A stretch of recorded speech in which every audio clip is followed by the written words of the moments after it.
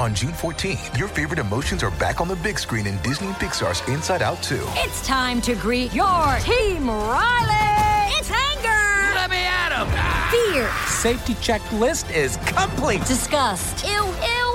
Sadness is in the house. Oh, no. Hello, I'm anxiety. I'm one of Riley's new emotions. Disney and Pixar's Inside Out 2. There's a part 2? We're going! Rated PG. Parental guidance suggested. Only in theaters June 14th. Get tickets now. Just a programming note, this podcast was recorded at the end of February before all the shutdowns across the US and the UK, but it was too good to hold back. So I hope you enjoy this conversation with Romy Gill. Hello, beautiful people. You are listening to the Communal Table Podcast, part of Food and Wine Pro. My guest today, luckily the second time is a charm. Our signals have been crossed. We've been trying to get her on for a while. I fell in love with this woman when I saw her present at Mad Symposium a couple of years ago. She is a chef. She is an educator. She is a TV and radio presenter. And now she has this incredible cookbook, Zyka, Vegan Recipes from India. She's also a member of the British Empire, which we will get to discussing. Welcome, Romy Gill. Oh my gosh, Romy, this book, Zyka. Okay, holding it up for the people who are actually watching it, not just listening. This is a work of art. I want a framed poster of this on my wall. Congratulations on this book. Thank you so much for having me, and thank you for introducing the book. It's a book, something really from my heart, and a homage to my mum, which she passed away sadly last year. But this is the food I grew up eating when I was growing up in India. So I wanted to kind of write the food that I grew up eating as a child, share with my friends. So Zyka is all about flavors of my childhood. I love it. So where did you grow up? I grew up in India, in West Bengal, which is East India. But my parents are from North India. Okay. So I grew up in a very multicultural community. My dad used to work in a steel plant, and people from all states came to work there. So from Indian food is not just Indian. Indian food oh my God. There's vast. So many micro cuisines that happen. I mean, it's a massive, massive place. It is. It's a regional food. There's so many different languages we speak. We look different. We wear different clothes, and but the spices stay the same. Spices never change. Really? Okay. So, because I had assumed that there would be more sort of regionally oriented spices and stuff, but there's a standard palette. There is, like the cumin, coriander, garam masala, which is a blend of spices, There are mustard seeds or, these things kind of everybody has there in their cupboard. Or tandoori masala, again, a different kind of blend of spices. And chaat masala, which is in, the street food, kind of that is what I grew up. And people mostly have those in their cupboards, but then people make their own blends at home. Right, yes. So they think the spices are actually, you'll have pepper and cinnamon, and different parts will have saffron as well, like in Kashmir or Awadhi cuisine, which is from Lucknow. They'll use a lot of saffron. So we use those ingredients, all the spices, but in a very different way. Yeah, I love this so much. And this is a vegan book. It is, yes. You yourself do not adhere. No, I eat meat. My daughter's a vegetarian, and they've actually saw this documentary and they converted. Which one is it? Forks Over Knives? There's so many of them now. So for the moment, they're teenagers. They want to let them be, because I think it's really important to understand what is happening to the world, and very important where the food comes from, plus respect the ingredients, what you're eating or cooking with. I think for me, writing this book was when I grew up in India. My parents couldn't speak English. My dad worked really hard, made sure all three of their kids went to English medium and private school. So for them, it was very, very important. The education was very important to them. And also the food that my mom would cook, her life was all around us, always. The 4 meals, hot meals she would cook for, breakfast in the morning, or she would pack lunches for us. When we came back from school, she'll have snacks ready for us. And then in the evening, she'll cook the dinner for the whole family.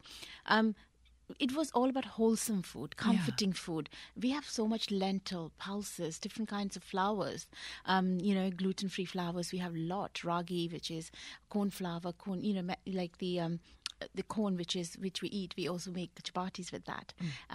So there are so many different things that we ate, and seasonal vegetables was very important. Seasonality is such a huge thing. I mean, I grew up with my mother, bless her, fed us, but not with, it was out of duty rather than any sort of love of food. It's sort of an interesting thing. Like, she always loved eating, but not food. It's, and it's sort of different activities. Like, she liked getting people together around the table and actually like consuming food, but not sort of as much caring about like sort of what the food is. And most of the recipes were high school home ec. And in my family, especially on that side, the culture was kind of erased because both of my grandparents were first generation American, and my grandmother's parents died when she was very young, and she was raised by a German housekeeper, so she didn't get the Italian. And they were both very Italian, so they didn't get the recipes. And then my grandfather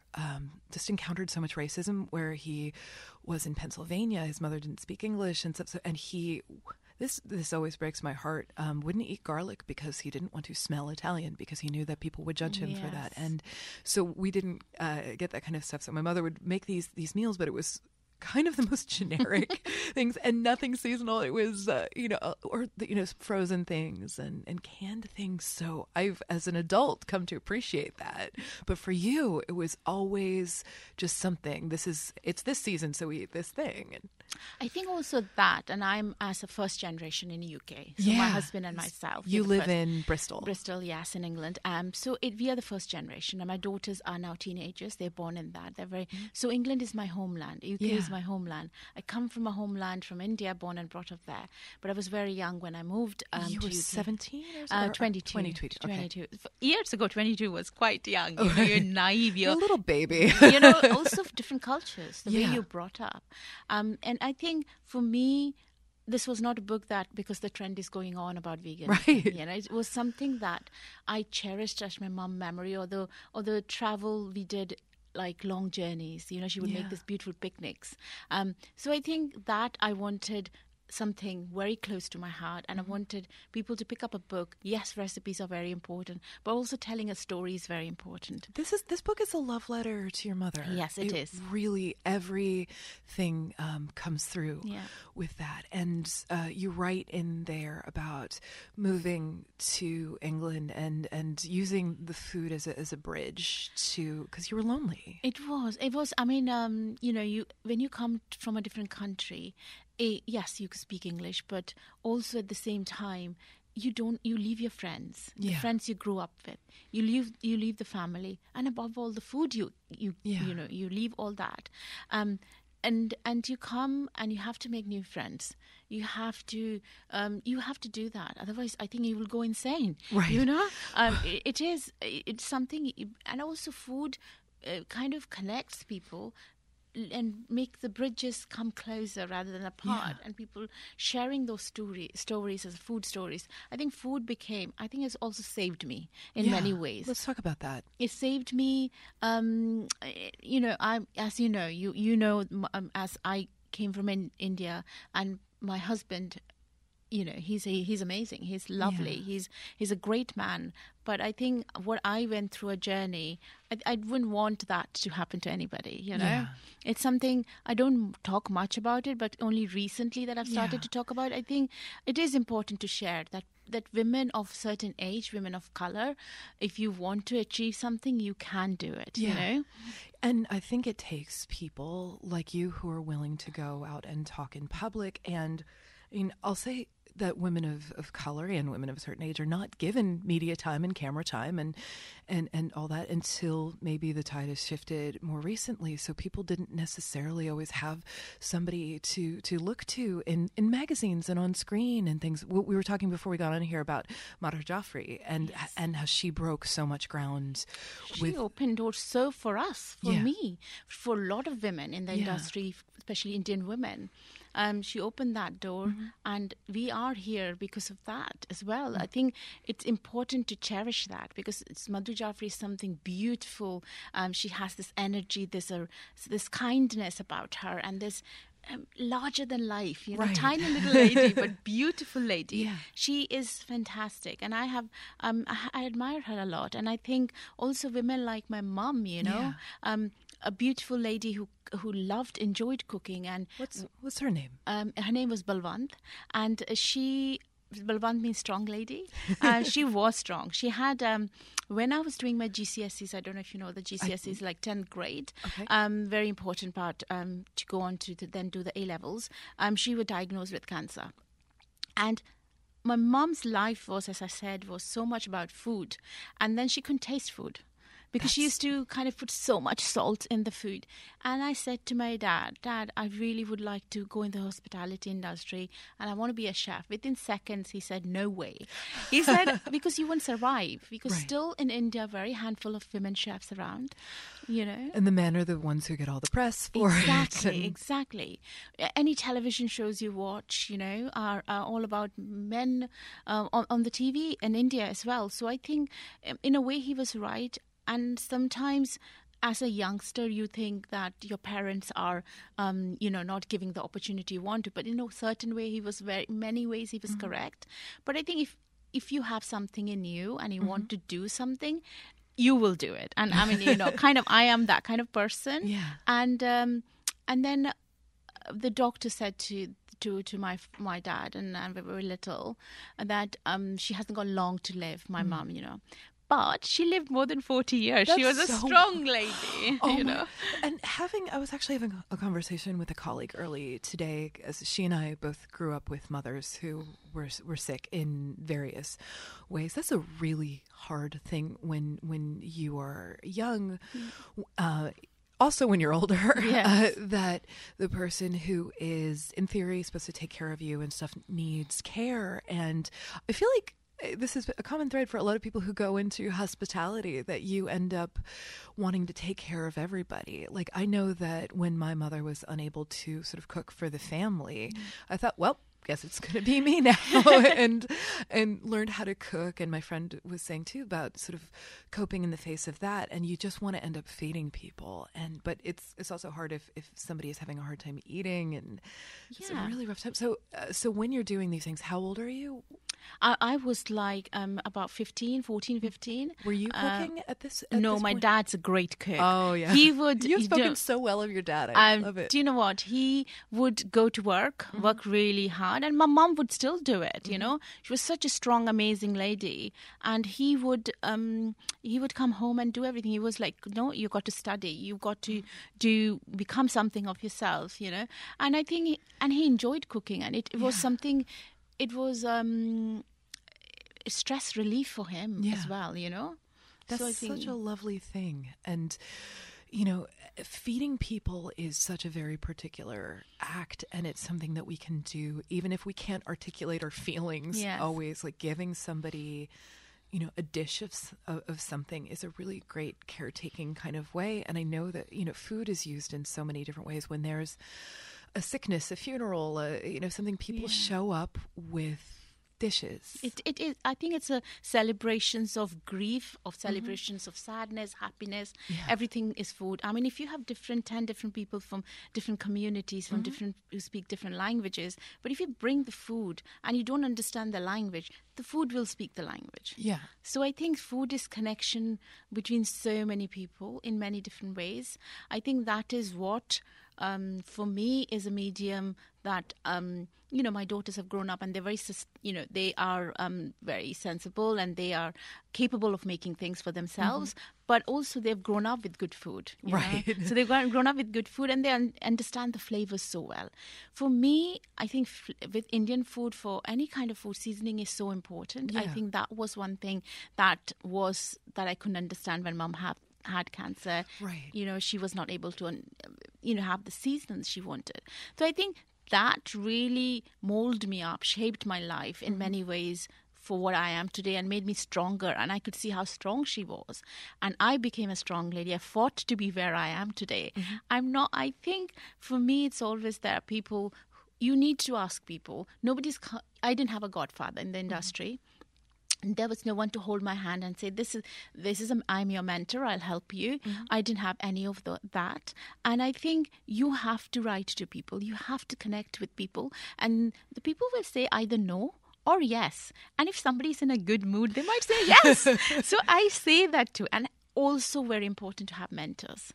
Yeah. So how did you find it? So you moved to the UK, you're 22 and trying to find community in various ways and things. How did you decide? Your father said, like, no, don't go into restaurants, don't do that thing. When did that switch flip for you? Because you come to food in various ways, as a chef, as an educator, as a radio and TV presenter, as a cookbook author. So how did this career take shape from little 22-year-old Romy? I think I was extremely excited to come to UK, and then the excitement after a couple of weeks was like really depressing weather, really cold. And also, I never seen supermarkets before. It might be petty things for some people. I'd never seen a supermarket because supermarkets exist in India now. But that time, no, we had local tiny shops. We supported the local produce. We supported the local, people who had local shops. So I think that is what I grew up with. And when I came here, 20 different kinds of yogurt, avocados for seeing for first time, and there is all this meat, all these vegetables. I mean, that was all the excitement and all the buildings and all this kind of thing. But it was really depressing for me at the times when the weather was quite cold and dark. I think that my husband took me out for a meal, said, let's go to Indian food. And I was super excited to go out and eat. And then we went to this beautiful restaurant, and the food, when it came out, it looked all the same, tasted all the same. And I was like, what is this? This is not Indian food. But this was the Bangladeshis restaurant serving Indian food. But the thing is, I have a lot of respect for them, because if those people did not introduce the British people with the spices, with the curries that people in 1950s they didn't introduce, I wouldn't be here today, because they opened the door for us. They're the one who introduced the British people to all the spicy food. But I necessarily wouldn't be eating that food. So I grew up in a very different kind of way of eating food.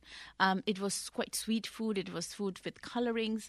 But that is 5 pints of lager and a curry. There's always a place for people. Right. Because I always think of it as sort of Brick Lane curry. Yes. And it's best if you're a little drunk. Yes. And it's really delicious and things, but it's so different from the cuisine that I think of as being sort of regional Indian cuisine. And exactly. I think those restaurants are amazing, and they have the place in the UK heart, because I think we should not forget that, because they made the curry houses and they brought us to the British people who can understand the food.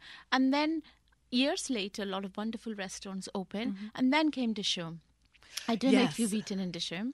It's always been too crowded for me to go when I've been in London. So I think there were Michelin star restaurants, but Dishoom was the restaurant that actually completely changed the food scene, Indian food scene. Yeah. Because people from young ages, people from older generation, or people with money, people with less money, could go and eat there.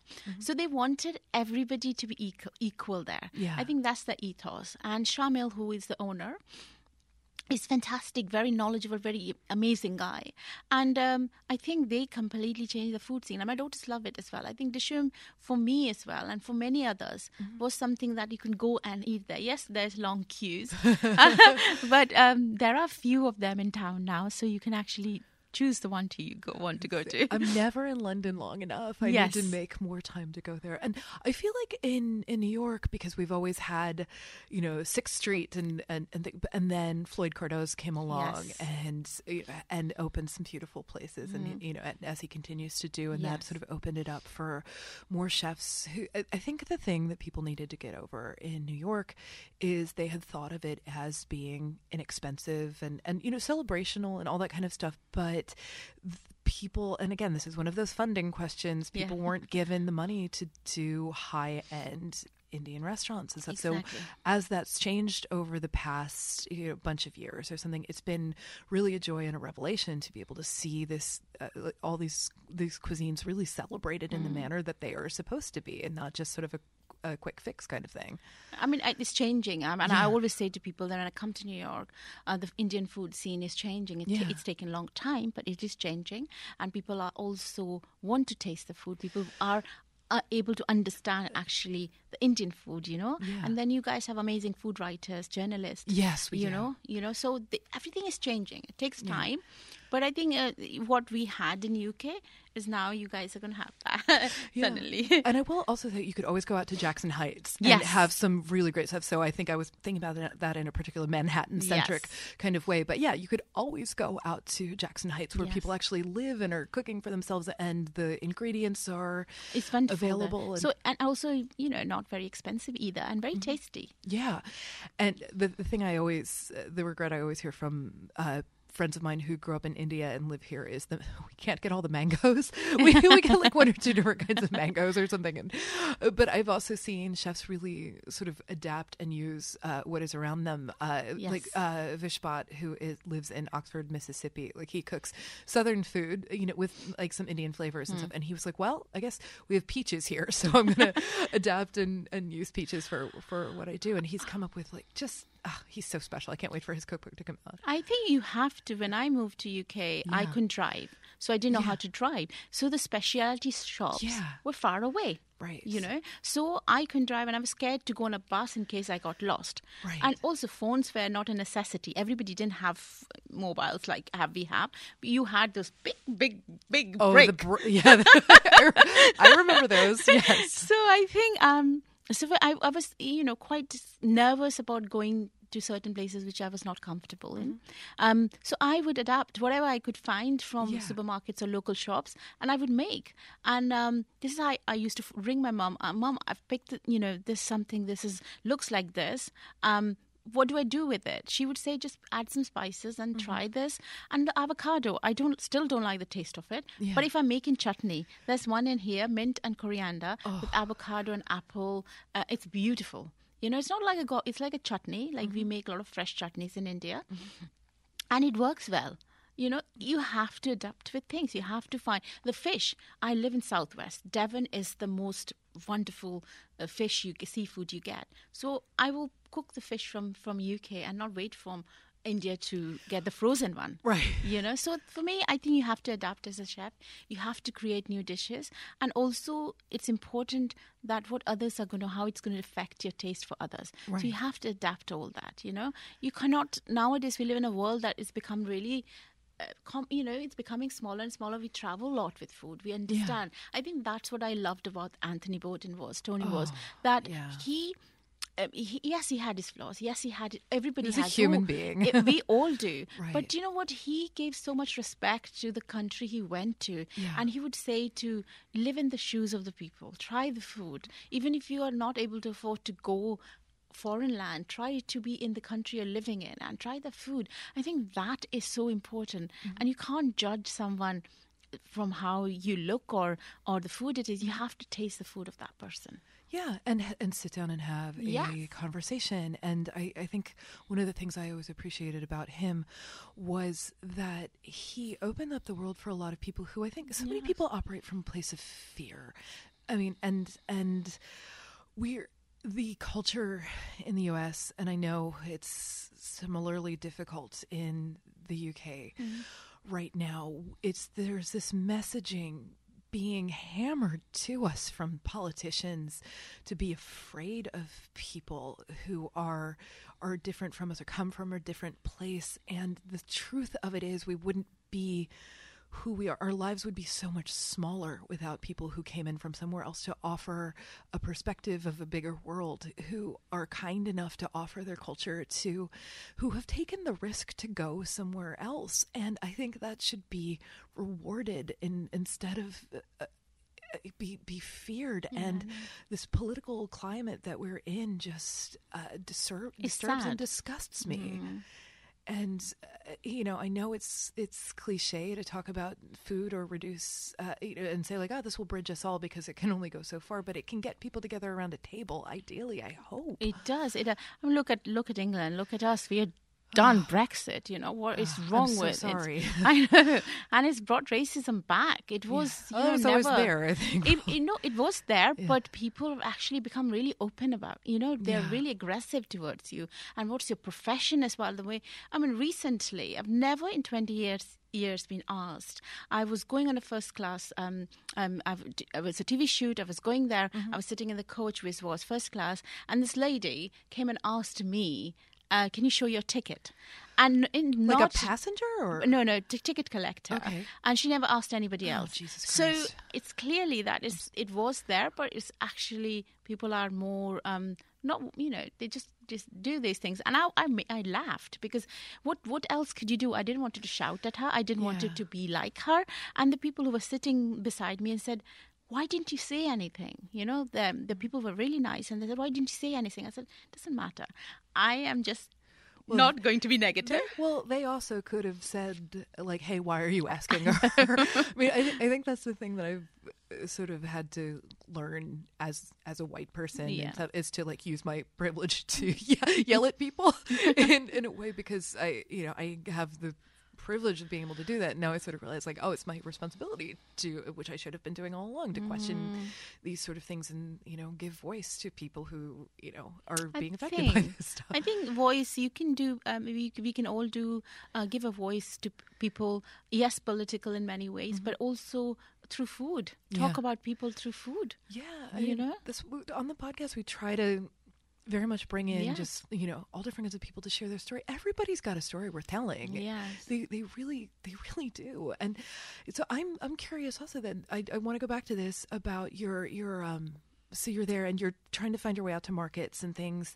How did you realize that there was a place for you as a professional in this? Because it's one thing to absolutely love food and be passionate about it and share it as a gift, and there's another thing to take the risk to make your living from it.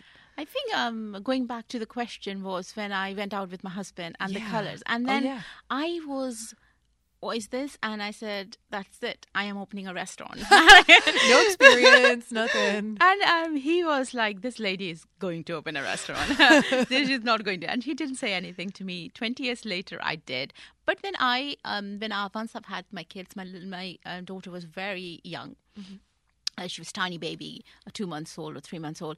And I just started writing to different restaurants. I started writing to cookery schools that, please don't pay me. Please let me learn how to do it. Yeah. I want to come and learn. I want to teach.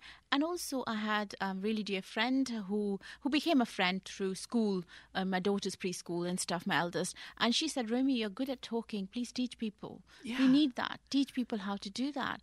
And that actually gave me really encouragement because you need the push. Yeah. You need that push. You can do it. I think she pushed me. Mm-hmm. And I have acknowledged her in that book because she was one of those first people who kind of said, yes, you should do this. And also I think that gave me, I started making samosas. I can close my eyes and make samosas now. I started making samosas, chutneys, pickles, sauces from my home.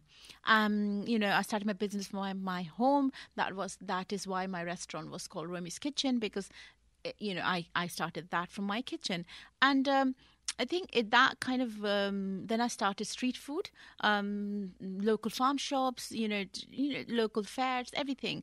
And then eventually I found this place where I live in my town in Thornbury. I did not want to open a restaurant because my daughter was very little. Yeah. And I didn't want to open a restaurant that far, far away that I couldn't, if something happened, I wouldn't be able to reach to them.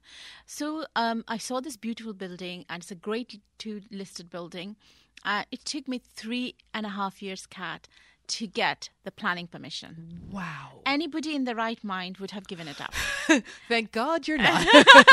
So I fought for that. And then 9 months of the builders taking long time. Of course, she's a woman. It's fine. She'll, and then banks refused a loan. Yeah. So banks wouldn't give me a loan because I was women, first time women opening a restaurant, and thirdly, a woman of color. Yeah. So everything was going against. And I said to my husband, I'm not going to give this up. I had a lot of gold jewelry and savings and other things. I said, I rang my parents and I said, don't wear this gold jewelry, which is yellow. My daughter's never going to wear this. Can I sell it?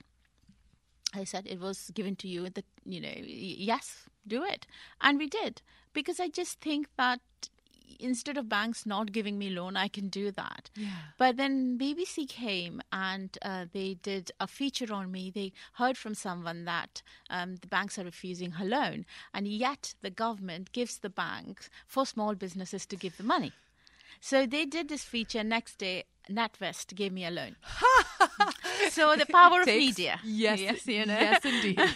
So I think that was amazing. So it worked really well. I think also sheer determination, and also I think you have to believe in something.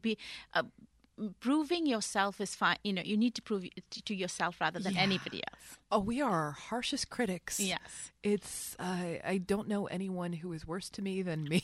Yeah, we are, And then that happened. It became a successful restaurant. But, Kat, none of the food writers came to write about me. Why is that? I was far away from London, and also I think I didn't have a PR. I didn't want to pay for the PR. I spent every money on the restaurant to open that, beautiful restaurant. And I think I said to my staff, sod it, I'm going to London. I'm going to do a pop-up there. I've been asked to do this. I'm going to go for 2 weeks in January. This is it. I said to my staff, take a week off, 10 days off. Next week I won't be here. You guys are going to manage this. And I'm going to London and say, Carousel, I haven't acknowledged them in the book. They changed my life. So Carousel is a place where they bring all the chefs from all over the world and you do a residency. For how long? You can do for 1 week, you can do for 2 weeks. So they said, Romy, we will only give you in January. You'll have to do for 2 weeks. And I was like, okay, that's fine. And I cried because January is the dead month for chefs. It's so hard. People go restaurants. out to restaurants in the cold months. It's dead. And I thought, you know what, just do it. First day, I had like 20 people and I just burst down into tears. I said, what am I doing here? Right. Nobody wants to come and eat. And the next day, Faye Mashlon, she's a food critic, amazing food for Evening Standard. She came and she loved my food and wrote a little snippet in there, said, that I'm doing this residency. Kat, I've been doing this for 4 years now. Yeah. This will be my 5th year. I couldn't do it in January because I was filming, and so I'm doing in May, and they completely changed my life. And she and Carousel completely changed my life. So food critics like Gates Strand, a lot of other people, Richard Vines, they all came to eat there, and a lot of chefs came to eat and supported me. And I think that was it. People then started coming to my restaurant. That's so lovely. So I think you have to go and get it. You don't have to wait for somebody to hand it to you. So I think I just did it, and I was really lucky enough that Faye came. She loved the food, so people like every January. Every time it gets fully booked, and the guys in Carousel are amazing. So I think you have to go and get it for yourself. I think people noticed me. That's how BBC noticed me and got this TV series I'm doing, or I do this food and farming radio with Sheila Dillon, which Dan Saladino is producer as well. He's sometimes. So wonderful. But my producer is Claire Salisbury. She's a fantastic young lady, and I love her to bit. And I work with Sheila Dillon. So and Claire McGinn, who's a Radio 4, she was the program head at that time. So I think all these women has actually really helped me somehow, in some way, and men. Everybody's equally helped me in some kind of way, and I think it's very, very important to acknowledge these people. Never forget who put you there, because it's so important. I think we forget that when you become that person and become very well known. Like when I was traveling in airlines recently, and when I came to New York, and this air stewardess came to me, oh, are you the chef? Are you Romy? I said yes. And she was, can I take a picture with you? Can you sign me? So give me if you have a book, I want you to sign it in a piece of paper, and I will put that in my in the book. I said, don't worry, I have a book for you. I signed it and gave it to her. I think that is something Carousel changed, for me. So I think I love those guys a bit, because I think you can do what you are good at it, but also somebody has to give that little push to you. It really helps so much. You and I have been talking, I think, before we started recording about the importance of finding a mentor. So important. But also then being one once you get. Oh, wow. And Yes. I've seen you lift up so many people. How do people seek you out? How do they find you? How do they reach out? And then how do you deal with the onslaught of attention, because you are a public person, you are on the radio and TV and all of that, and that is increasingly part of being a chef. Yes. But it also is it takes a chunk out of you as a human. How do you walk that line? I think when I opened the restaurant, I just didn't want to be a woman who just woke up and opened a restaurant. You know, a lot of people were there for me to fail. There were a lot of men chefs were waiting for me to fail. I didn't want to give that satisfaction. Plus, at the same time, I didn't want it to be Romy's Kitchen and Romy in there and that's it, lost. I wanted to give, men, especially women or men, that actually she's done it and I can do it. I want to do in the business. And I just think that it's so important to help. When you are in a position to help people, you should help. It's so, so important, because there are so many young generation, young boys, young men, young women bullied in this industry sometimes, But if you find a right mentor, you can help them. How you can do this, it's so important. Any industry, I think. And if somebody approaches me on Instagram, I never, ever, or Twitter, or anywhere, or email, I never say no to them. I still don't have an agent, Kat. I don't have an agent. So you really are just doing all this on your own. I expected you to roll in with the team. And I think I will need an agent soon. It's just happening too soon. Dear which is agents, pick up Romy. I think it's so important that you actually talk to people, you reply to them. Even if you can't do it, say, look, I can't do it, I can do this, or I can introduce you to this person who can help you. Yeah. I think this is what I love about Jamie Oliver. He is fantastic. Yeah. So he was, I did something with his Jamie's 15 with the kids, and then that's how I came to know him. And any advice or anything I'll say, he's always there to help me. He's promoted my book. I've cooked for him, at the headquarters a few times. I'm doing that back again in April, I think. Okay. So I think he is one of those guys who gets a lot of criticism. Sometimes people or the press picks it up, and that they forget the goodness he's done. Yeah. And then we pick about the little thing that we, as you said, are humans. We always have ups and downs. We do make mistakes. If we don't make mistakes, we are not humans, right? So I think he is one of the guys who is fantastic, who's helped me a lot. And then I think, he's such a big figure all over the world. Yeah. If he can pick up and message me and say, Romy, fantastic, do this, or how can I help you?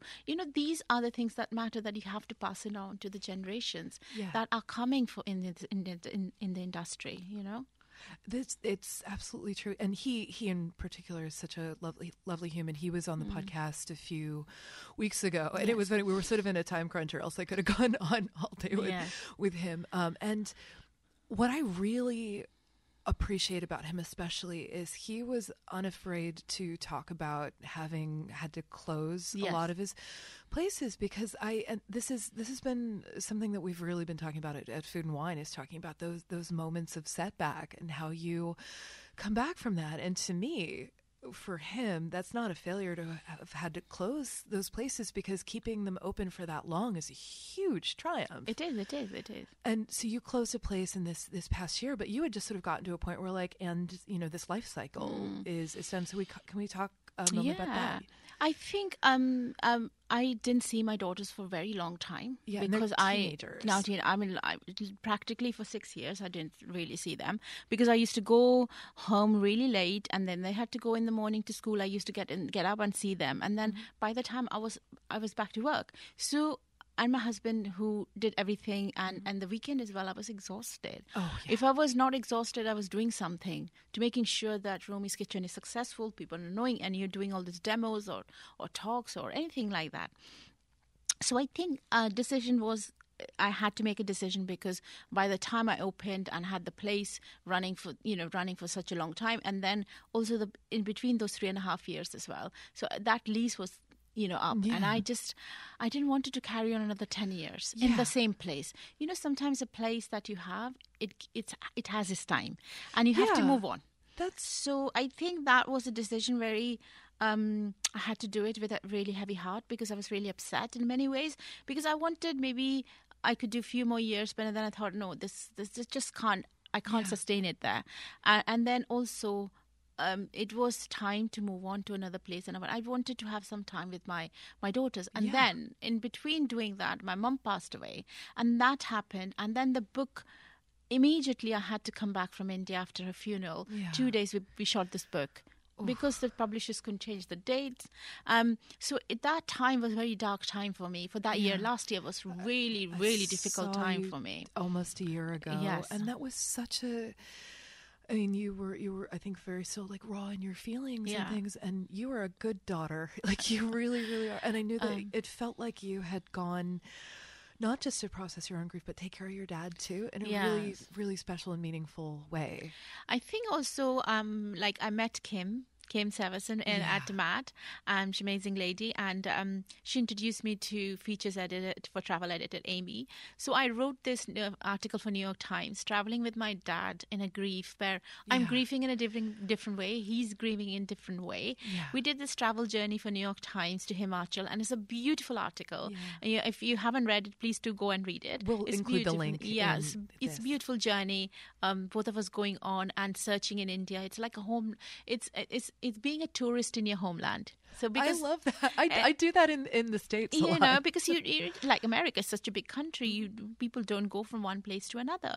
I think, and then the book came, and then the TV people came to me with the Ready Steady Cook, which is back after 10 years. 10 years, I'm so excited. So I'm one of the talents for it, one of the chefs, and they came, and I said to her name is Kat as well, Catherine, but I call her Kat, and I said, Kat, please don't give me any more bad news. I cannot take it. I cannot physically or mentally take any bad news. Right. And she said, no, this is good news. I'm calling you for good news. So I think that completely again changed turn around tables. Then the book came out. Third printing, did you say? Third printing, yes. That's so wonderful. And Jamie's given a quote for it on my third print, so I'm so excited about that. I think, and then doing so many other things, it's just sometimes we all go in dark corners. Oh, how you come out of dark corners. And I've messaged you sometimes when I'm really feeling I need help from someone. Who do I talk to, It's so, and it's so hard to reach out for help sometimes. Yes. I know that when I am in my darkest phases of depression and anxiety and all that stuff, I can't reach out, and I know it frustrates the people who are around me and who love me, and some people know better than others that it's so hard for me to reach back. And I have a dear friend, John DeVore, who some people listening to this might know him. He's the one who wrote the Taco Bell essay that won all the James Beard Awards. We've been friends for 20-some years, and we both have acknowledged that we have times when one of us is at the bottom of the well, and the one who is currently able to be at the top of the well can just shine a flashlight down. Be like, you still down there? Okay, just send a wave up, and and let me know, when it's time to send down the rope and pick you and lift you up. Yeah, and even sometimes, and he actually taught me a really beautiful and generous thing, saying no need to respond. I'm just thinking about you, because that takes the pressure out. When you're depressed, it can be really hard to form those words. I think I am not. I don't talk to many people, as you know, but I don't know how I find comfort in you, and I'll message you. I know you're there, even sometimes when you're busy, and you come back and say I'm fine. So I just think there are sometimes you need some people that actually can be there for you. Just you said, wave at you, and that's it. And sometimes you don't want to open to people. You don't want to talk to anybody else. I think I put my head down and I just cook. I this year, February, the 10th was when my mum passed away. I just made sure I cooked. I was around my family. I was around my friends. All I did was very busy. So I didn't want her to think. Of course, she's in my mind, in my head. But I didn't want to. I wanted to cherish her memories, and rather than being really, up, down, And I thought, what can I do something in honor of my mum? And I do this haircut every 2 years. So I chopped my 9 inches hair and I gave it to cancer charity. Your hair is beautiful. And I do that every 2 years. But I wanted to do something beautiful for my mum. I think you have to find things in your way to be able to do. We all are different. We all do different things. And I just think for me, staying around my friends and my family was something I think I really needed that. I didn't want it to be alone. Not a single day I did not want to be alone. So I thought and my neighbors are fantastic. I think, so they were all around me and we all ate food, celebrated in memory of my mom. And I think it's fantastic to do that. Those year anniversaries or just those anniversaries in general are such, those are hard. Hard, and also cold weathers are terrible, and dark days are terrible. I think that was something, I think you needed to be surrounded with family and friends and food. I think food is best thing. It's such a good thing. And then this show, the TV that is all coming up for you is, I love it because you and I have talked about this. There are not nearly enough brown and black women on camera, and and I feel like it's changing a tiny bit, but not nearly at the pace that it should. And I feel like you were saying Mater Jaffrey definitely broke ground for people. I think Samin Nosrat, having her on camera and being her glorious, just gorgeous joy. self. Yeah, she was our very first podcast guest on this, and we're coming up. I think today, actually, our 52nd episode goes up, and we're almost to the year point of this. But she was such a great place to start this. But I feel like, her having this incredible show that she did such a beautiful job on, and such a perfect translation of this incredible book that she wrote, is coming through on this. But to me, it just makes me want more and more and more sort of women of color and and queer people and non-binary people and just the faces we're not used to seeing, who should have had these shows all along. I think people, Netflix, Amazon, anyone dear listening, Netflix, anyone dear listening, Hulu, I think the men or the women sitting in those positions need to really believe in us. If you believe, and we can be really fun. Why it's got to be 3 men on this or channel or this cooking? I think women can cook. Why, when women, all the grandmas, the nonas, I want to cook with my dad. I want to travel with him and go to different countries and cook and make a show with my dad who doesn't speak English. It'll be fantastic. Our Khushbu Shah, who is our restaurant editor, and God, she's spectacular. And she was talking about, and nobody steal this idea, this is Khushbu's, she wants to do a show cooking with aunties. Yes. And like grandmas, aunties, perfect. Yeah, I think it's such a wonderful thing, because her point in particular, and I hope she won't kill me for talking about her idea again. This is Khushbu's idea. Let her have this, and hopefully maybe at Food and Wine we can do this show, because she was saying aunties aren't afraid to call you on stuff and tell you what you're doing wrong. Especially Indians. Okay. Actually, could you explain Indian aunties, please, for folks who may not know? They are very busybodies. They want to know what's happening, what you're wearing, why you're eating, who you're dating, why you're dating, what you're dating, everything. So they are, and they're the biggest gossip aunties as well. And they may not be your actual aunt. Yes, they're not. We have to call every who's older than you. You have to call them auntie and uncles. I love it. I just think that's such a fun show. I would watch the hell out of that show. I would happily watch you and your dad do this. And I want to put this out to the universe, to a previous podcast guest, Priya Krishna, who I asked her what is a thing that you want, and she was saying TV show and I think you're actually cooking for her tomorrow. Yes, she's coming to my James Beard dinner. She wrote this spectacular book called Indian-ish. And yes. It's if we are, she does these fantastic videos for Bon Appetit and stuff, but she deserves a Netflix show. Yes. I think there's so many women out there. That's why I'm saying that. So many women of color, so many other women as well. Different women. Take them back. The Netflix just have to do a show, Netflix or Amazon, anybody. One needs to do a show, people of different nationalities, taking them back to their countries and talking with their mums, their grandmas, their aunties, anyone, and talking the heritage. Yeah. and then bring that heritage back, and all these women cook together. It's something beautiful that I have created called Seven Sisters. We all the women chefs and food writers cook together every year, and we raise money for Action Against Hunger, and we all bring different kind of food on the table, and then people buy tickets and we raise the money for the charity. Where does this happen and when does it happen? So it happens every year in London or Bristol. It started from Bristol because I'm from Bristol, and then we had it in London. So this year it's going to be London again. So we're just thinking which month. We usually do in October or September. So just fixing the women who's going to be on the show. I just think it's fantastic to get women of any color and join together and bring the food together. And raise money, you know? I love that. And say the charity again? Action Against Hunger. Okay, that's It's wonderful. a big charity, and we feed people, all over the world. So they feed people there. Okay, and is it UK based? It is, yes. Okay, yeah, and we've got some good stuff in the US.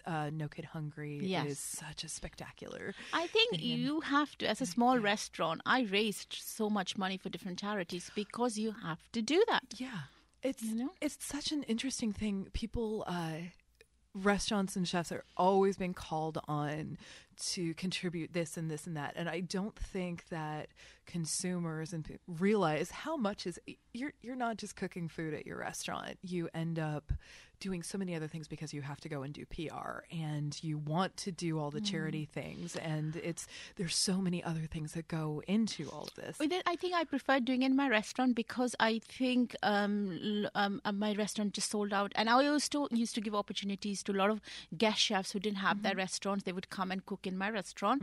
I would pay them. And then also in a way, people of Thornbury wouldn't be able to necessarily meet that person. They can meet these women or men and meet the new guest chefs and do the charities. Like we have Grenfell Tower that got burnt, Yes. So we raised for that. Cooking for Syria, we raised money for them. Action Against Hunger, Frank Water, which is a charity based in India for clear water.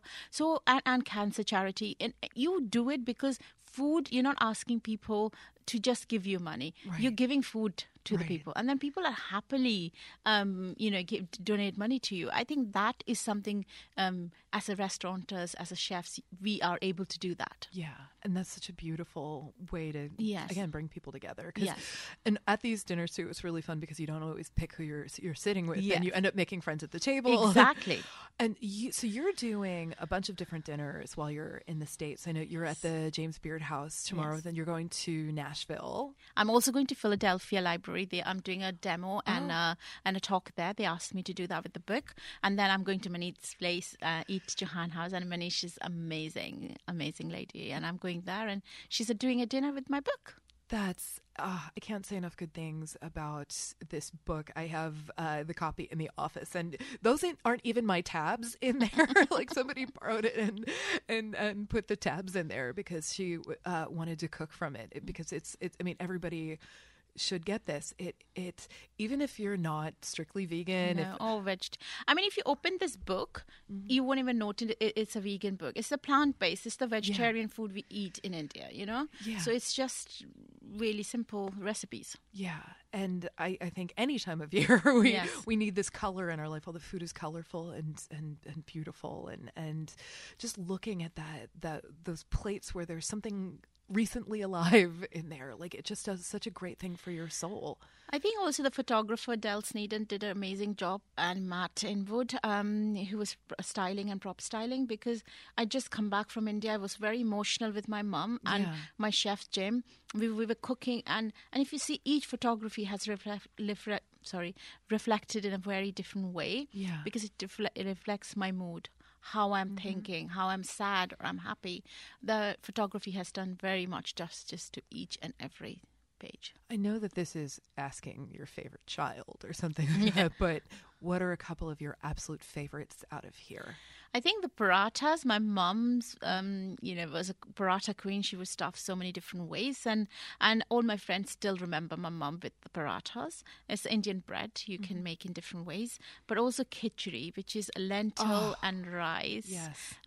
Very dish for rich and poor people in India. So it's something very comforting. And I can... relate to my mom making it when I was ill or was sad or something like that. And then there is a began partha, which is roasted aubergine. Oh, good God, I want that so bad.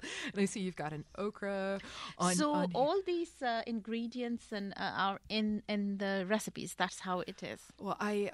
Well, I have such a thing for okra, so much so that I have an okra tattoo on my arm, and it's red okra, which is an heirloom. You should make an okra pickle. It's delicious. I love okra pickle. I love it so much. I love okra in absolutely every form, and it's one of those things that also bridges so many different cuisines that I really love.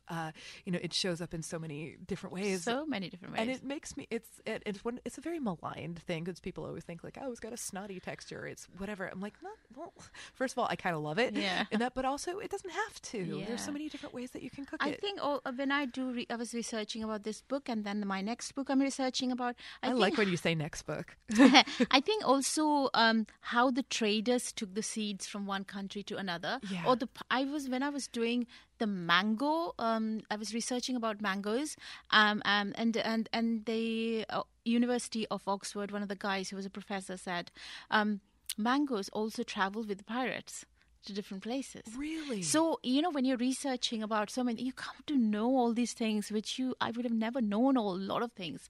And there are so many. I did this BBC radio program with Sheila Dillon. We did this mango program. We went to India, and I went to India, and then we talked about the mangoes. There's so many different varieties of mango I have never seen. So, and the taste looked There's different. like 400 or 500. More than the guy who I was interviewing said 500 varieties. Wow. Alone he had in his Wow. place. So I think and they all are all different shape, different sizes, different taste, different color.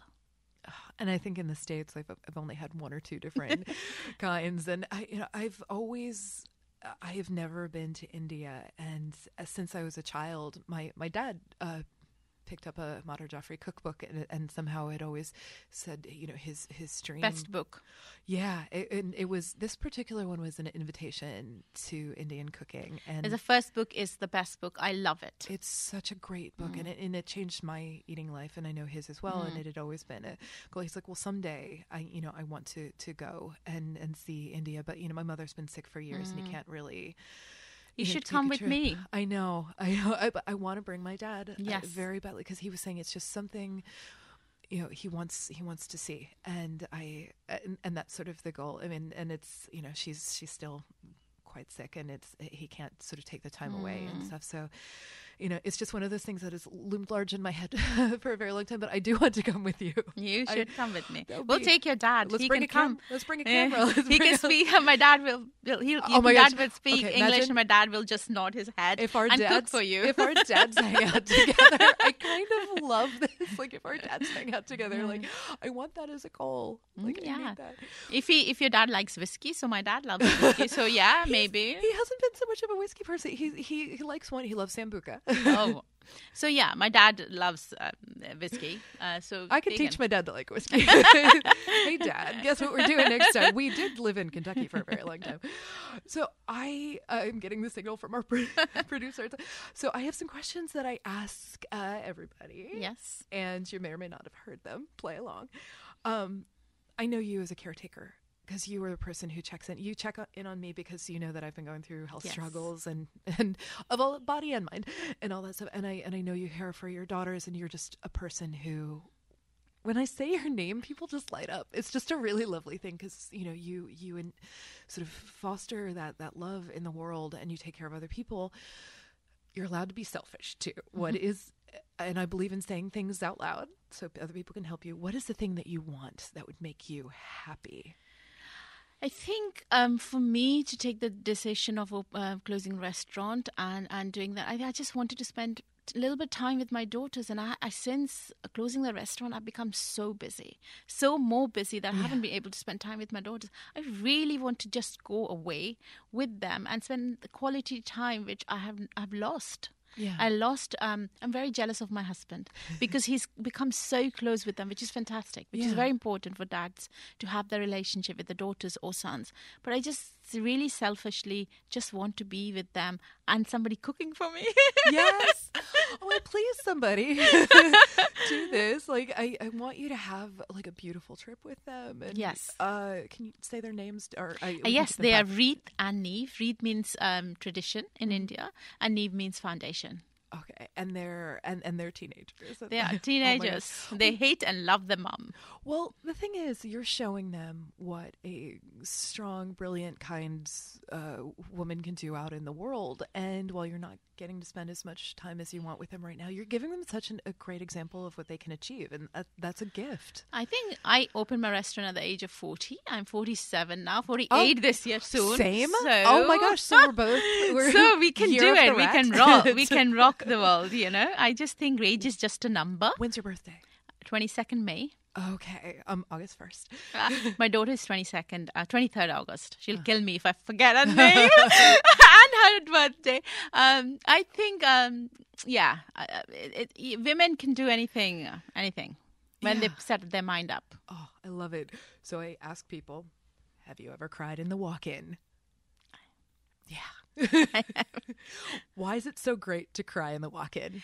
I think it's just I'm a very sensitive person. Mm-hmm. I don't know how I didn't cry today, but I think I'm very sensitive. I feel for others, and I just emotionally I think connected with a lot of people, and I'm a very emotional person, and I cry for anything and everything. I love that. I always want to cry. I'm not good at crying. Maybe I need to go and find a walk-in.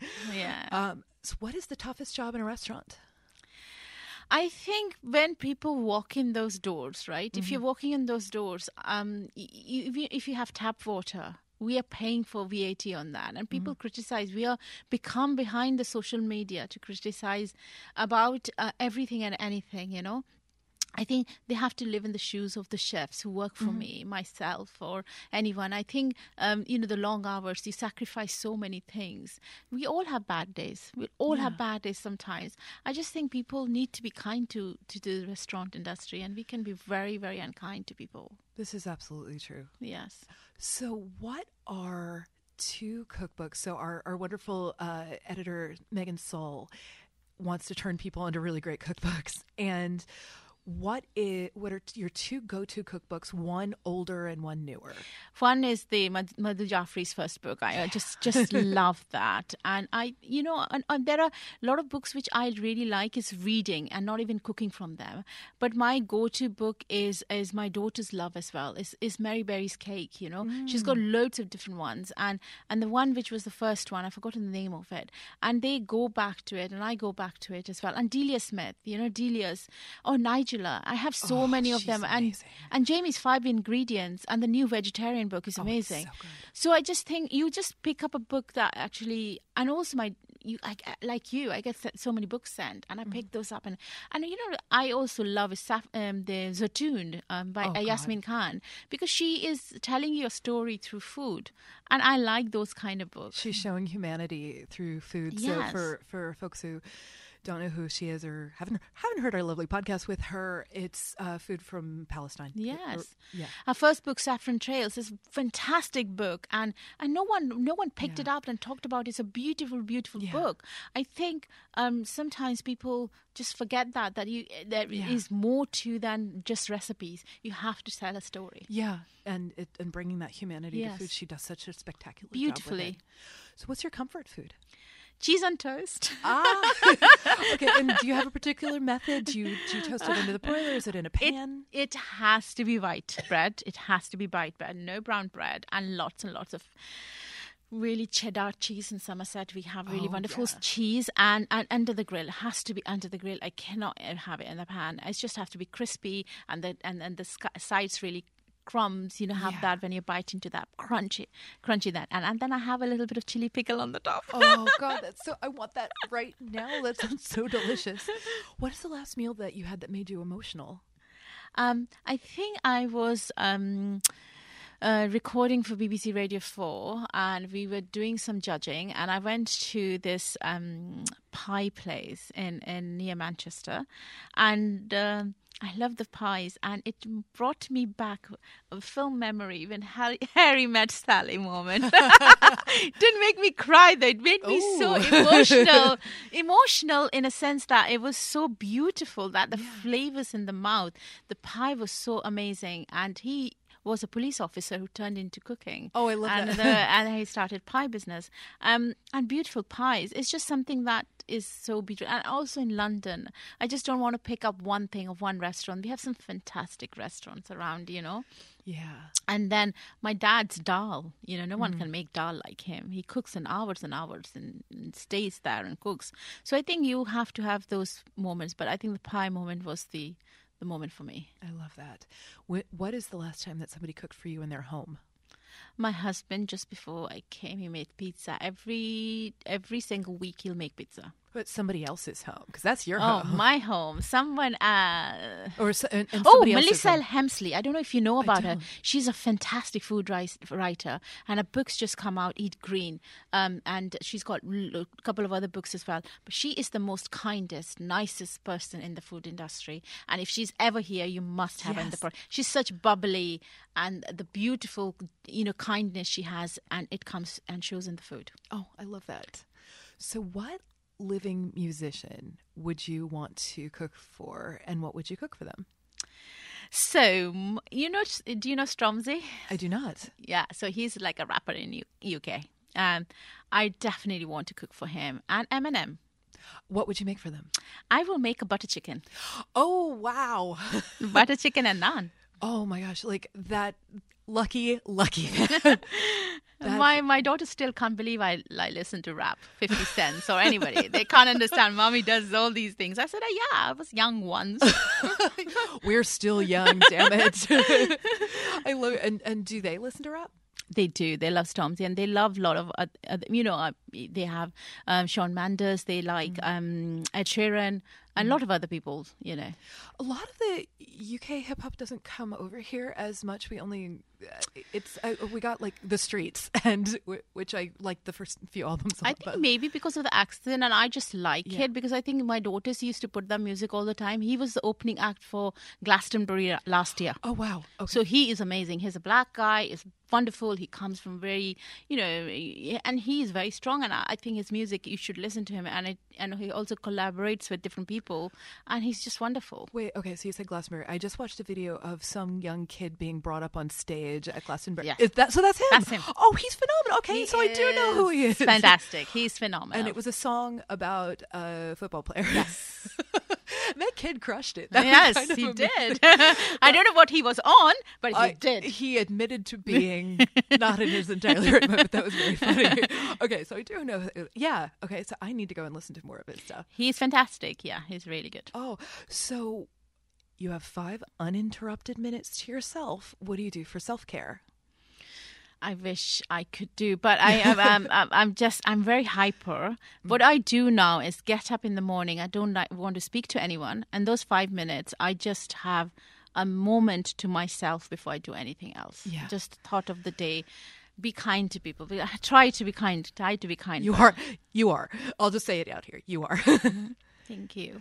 Oh my gosh, I can't express enough how much I want people to pick up this book, because it's not just recipes. It's an expression of your love for your mother, and it's that they can then help carry on that story and have this beautiful food and have some of you in their life. I feel lucky that I get to have you in my life, and this is a way that other people can as well. If they want to pick it up in stores, they can do it. They can Amazon or anywhere. Yeah. What I love about before I go is the foreword by Alan Jenkins. Alan. yeah. He's never given a foreword to anybody, Really? and I so appreciated him giving a beautiful, beautiful foreword. He is a wonderful writer and really thoughtful. And Yes, he is. He's a wonderful editor of Observer Food Awards, and he writes beautiful. He's a lovely author. He's written from the heart, and I think no one else would have summed my book to really write that you've said is a love letter to my mum, and it is. You're so right. You're so right about it. so if people want to enter your beautiful world through social media, what are all the places they can find you? Instagram. I like Instagram. I don't like to be too political on Twitter. I just like sharing and caring for people. And I can be political in my way, and I don't like fighting with anybody. I don't want to do that, because I think we live in an unkind world at the moment, and being kind is what I want to do in 2020 more. What are your handles for? It's Romy Gill. Very easy. 08. I think it's Romy Gill. That's it. And Instagram and Twitter as well. Romy Gill. Yeah. You might see my MBE on there. Yes. And just a quick thing. How did you become a member of the British Empire? I don't know. When the letter came, I just kept it on the side and I just thought another bill. My daughter opened and she was screaming and shouting, and I was like, "Yay!" And I rang the cabinet office 3 times and I said, "Is that really for me? You have not mistaken. Why do you want to give me?" And they couldn't stop laughing. But it was such an amazing moment. So we went to the Buckingham Palace with my family, and I think coming from a little town in Burnpur from West Bengal to achieving all this is something I still can't believe it. So note that when you were following her, you were following a member of the British Empire, which I just am tickled by that every time I see it. And people are going to be able to watch your shows too. Yes. So they're coming up on BBC. On BBC One, yes. BBC One, March the 2nd, I think it starts. So very soon. Okay, and hopefully we'll be able to pick that up in the Yes. States. Thank you so much for coming here today and just for everything you put out in the world. Thank you for inviting me, Kat. And people, buy Zyka. It will change your life. Thank you. Thank you so much to our guest today, Romy Gill. You can find her on social. We'll put all of her handles in here. Please pick up Zyka wherever you buy books. Independent booksellers are pretty great. And as we've established, she will sign it for you if you find her in public. So please go and enter her fantastic world. Thank you to our producers, Hallie Tarpley, Jennifer Martinick, and Margot Gotthelf. Thank you to Douglas Wagner for our delightful theme song, and our fantastic camera people and technicians who switch around all the time, but I am happy to see any one of their faces, and they bring this all to you. And this is part of Food and Wine Pro, which, if you don't know, is a really wonderful resource for people in the industry or people who care about people in the industry to talk about what's really going on in the lives and businesses of people who bring us food and food culture. And you can go to foodandwine.com, follow the link to Food and Wine Pro, sign up for the newsletter, which you get a message every week from our editor-in-chief, Hunter Lewis. Occasionally I pinch hit in there as well. He's generous enough to let me do this. We bring you the news of the week, a thought for the week, a meditation from our incredible associate food editor and meditation coach, Kelsey Youngman. And you can find the latest podcast in there as well, and sign up and subscribe. You can find this podcast wherever you happen to get them. You can, Apple, Spotify, through your fillings, however it is, where on any of these platforms, however, if you can leave a comment, if you can leave a star, that helps other people find us and lets us keep doing this podcast, and which, selfishly, I really want to keep doing. So if you can possibly help spread the word, I would be so grateful. And if there's a guest you think would be fantastic on this, or a topic you'd like for us to address, I'm pretty easy to find. I'm Kitten with a Whip on Twitter, Kat Kinsman on Instagram, and really hit me up. Let me know what is going on in your life and what you want to hear about. And the most important thing, take good care of yourself until the next time.